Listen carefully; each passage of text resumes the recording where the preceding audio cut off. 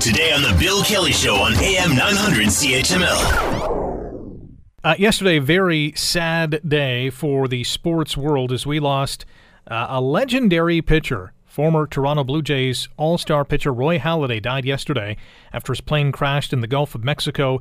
He was just 40. He was a superstar on and off the field, and here's just a little snippet of his talent on the field. The 1-2 pitch.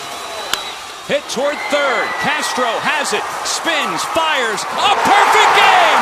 Roy Halladay has thrown the second perfect game in Philadelphia Phillies history. He faces 27 batters. He retires all 27. The first postseason game for Roy Halladay. He winds the 0-2.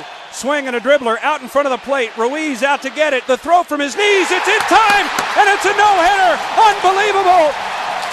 Ruiz and Halladay embrace, and the Phillies again celebrate around Roy Halladay.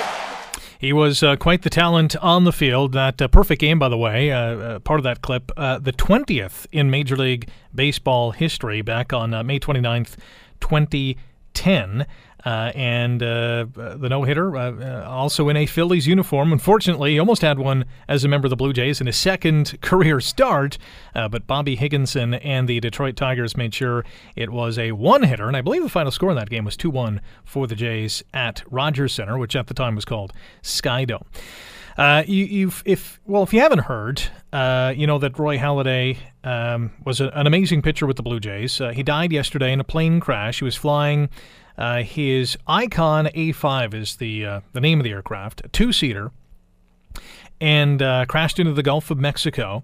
And it was confirmed later on yesterday afternoon that Roy was indeed the sole victim of this tragic accident. I don't want to get too down and too somber, but, at the time it was very much a shock. I mean, he's only 40, just got into flying. His father was a pilot. But here's a legendary, one of the all-time greatest pitchers in Blue Jays history and should be a Hall of Famer and probably will be in the not-too-distant future. In fact, just this past summer, he was inducted into the Canadian Baseball Hall of Fame alongside Vladimir Guerrero, the great Montreal Expos outfielder. So maybe let's recap some of the life and times, some of the legacy, what Roy Halladay means not only to the Toronto Blue Jays, but to Major League Baseball. Let's bring in Keegan Matheson. He's an MLB reporter covering the Blue Jays and joins us now on The Bill Kelly Show. Keegan, how are you? I'm doing well. How are you today? Not too bad. Obviously, a shocking news yesterday. When you heard, what was your reaction? Well, you don't believe it. He was so young, even to be retired for a few years now, just 40 years old. A person that a lot of people in Toronto still stayed familiar with. His appearances, he was active on social media. He even did retirement right. He was an inspiration of how to retire the right way. He found so much joy in whether it was flying or coaching his kids in baseball. He seemed to be living a great life. So you don't believe it. You still don't. And to talk about Roy Halladay in a past tense, it's strange. You never wanted it to be this way, but there's been a great outpouring of love, and I think you very clearly see now the legacy that he's left, not just in Canada but around the league. You mentioned the retirement. Doc Halladay retiring in 2013 after signing a one-day contract with the Blue Jays, going back to his original organization, and he did so, and he said at the time because, he had so much success, he owed so much of his success to what happened in Toronto, and Mel Queen is a big part of that. Cito Gaston, obviously a huge part of that as well, and a lot of his teammates. So, it was the perfect ending to really what was a fairy tale career for Roy Halladay. It was, and his career in Toronto was so fascinating. He came up as the next big thing, as a very young pitcher in his early 20s, and had some early success, and then all of a sudden couldn't pitch. Out of nowhere in his third year, he struggled, worse than I've ever seen or heard of a pitcher struggling in the major leagues.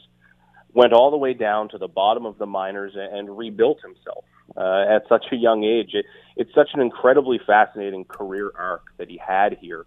And then the sustained success that he had in Toronto, not just important from an individual standpoint. I mean, a two-time Cy Young winner, 8 All-Star games, that's amazing in itself. But he did it at a time where he was the main attraction in Toronto.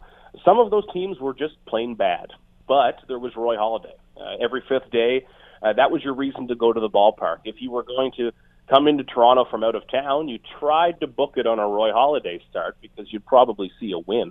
And that sense of relationship with Toronto, I think it went both ways. He belonged to Toronto, but Toronto also belonged to Roy Halladay because he was that one amazing thing that none of the other teams had, none of the American teams had, but Toronto had Roy Halladay, and it was always very special. And for the longest time, he was so loyal to Toronto, which isn't always the most common thing with athletes, especially in baseball, where Toronto is Canada's one team. They stand out for that reason, but he was somebody who really found a home here.